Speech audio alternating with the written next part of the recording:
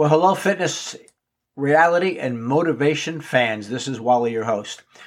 Today's topic is Eat More, Lose Weight, Part 2, and we're going to cover cheat meals.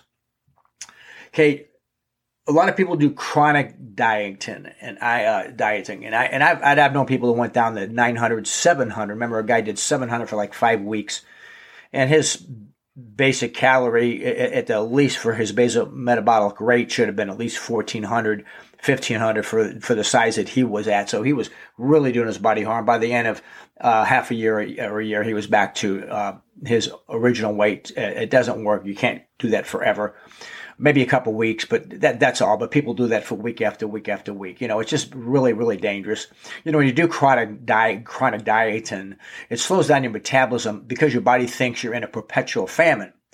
See, now, listen carefully. When you eat too little of calories, carbs, or fats for too long, your body never gets enough of those calories, carbs, or fats to tell your body that, hey, times are plentiful and you don't need to hold on to stored fat. But you're doing such little that it's your body saying, hey, I am not getting enough. Okay, things aren't plentiful. I'm starving to death, storing my fat so I don't die. That's basically what's happening in your body.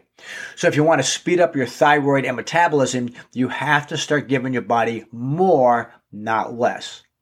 You need to change the signals your brain is getting from scarcity to plenty, survival mode of the body that God gave us. Another thing that could add weight, okay, is to reduce your stress hormones. Now, stress doesn't just make you feel tired and run down. It puts your body in a fat storing mode, not fat burning mode. All stress, no matter the type, hear me well here, everybody, makes your body release cortisol, which is your main stress hormone, okay? And it acts as a metabolic handbrake because it signals to your brain that maybe you're in a famine. So that's another stress will say, okay, wow, I'm in a famine. I'm stressed. I need to hang on to all this stuff. Need to hang on to my fat for survival. So now cortisol causes your thyroid to make less thyroid hormones and causes your, what they call the T4 to be converted into T3. So now your body thinks it better store fat rather than burn it until the famine is over. Okay? God was smart. Now the real long name for T3 is triiodothyronine. Okay? And again, it's the active thyroid hormone at your cellular level. Okay? As I said earlier, delivering oxygen, energy to the cells, etc. So when your metabolism is lower, you need both lower calorie intake and have more activity to burn calories in order to maintain your current body weight or to lose weight, which can make losing weight extremely difficult. Now, calorie reduction and body fat losses also lead to drops in leptin, which is a hormone that suppresses appetite, okay? So we want to be careful of that also. And of course, everybody's heard of the hormone insulin, and that could also drop, okay? Which is bad because one of its roles is protecting muscles from breaking down, which might lead to muscle loss. If you've ever seen pictures of, I hate bringing this up, but I think I've had to say it before because it's the best analogy, even though it's a sad one. When you've seen pictures of children in third world countries that, have the big belly for malnutrition and all they are is skin and bones because their body has literally needs something and they don't get enough nutrients. So it's literally have eaten the fat and literally eaten all the muscles in the body just to survive.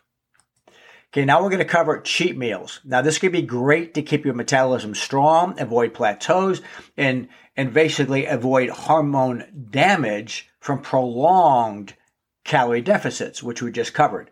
Now, research has shown that when you're in a calorie restrictive diet to lose weight, significant hormonal changes happen, as we just talked about.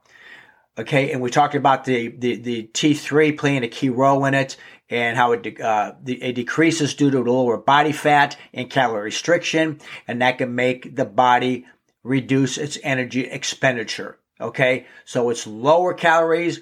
It makes your body not need as much energy. It leads to weight loss plateaus, making it difficult to stick to a diet from a mental standpoint specifically. Okay, so that's why we have to not keep our calories down too low. And if we're kind of like a little restrictive to a point and a good and a safe restrictive, instead of like 700 or 900, you're at 1214 when you normally would be in 1618, 1900. Okay, that's all right. But again, it is going to affect you for a while, and it is going to make you maybe, a little dizzy and a little weak at times. So regular cheat meals, okay, are not a good thing. It's good for your mind, okay?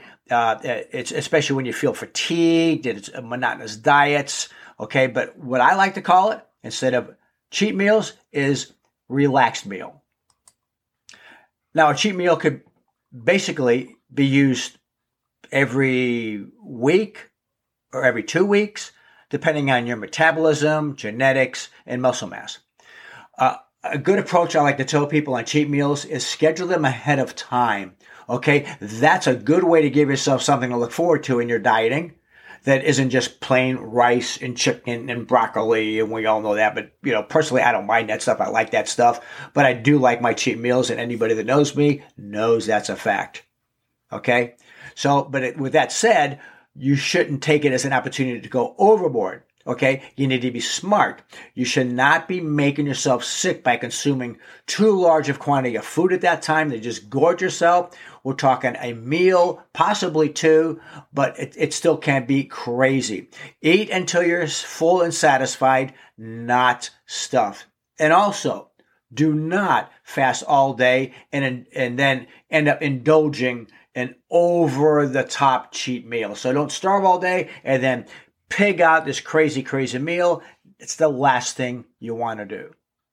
So remember, right after that meal, get right back on track. Don't deprive yourself of food the next day because you had a cheat meal. Do not punish yourself. Just continue what you were doing, and you'll be better for it. Now, if you're on a low carb diet and your body has to go into ketosis, then the cheat meals will pop you out of that. Then you got to go for that 3, 4, 5 day carb fast again for your body to kick back into ketosis. So you wouldn't want to do it if you were doing on that kind of a diet, which works, but that's only short term. No matter, there's pros and cons that people talk about it, but I'm not a big advocate of it, except for a very short period of time. Hope that helped everybody. Continue doing what you do. Train hard, say your prayers, take your vitamins, eat a balanced diet. You know what that is. Snickers bar or an apple. You know the apple's healthier.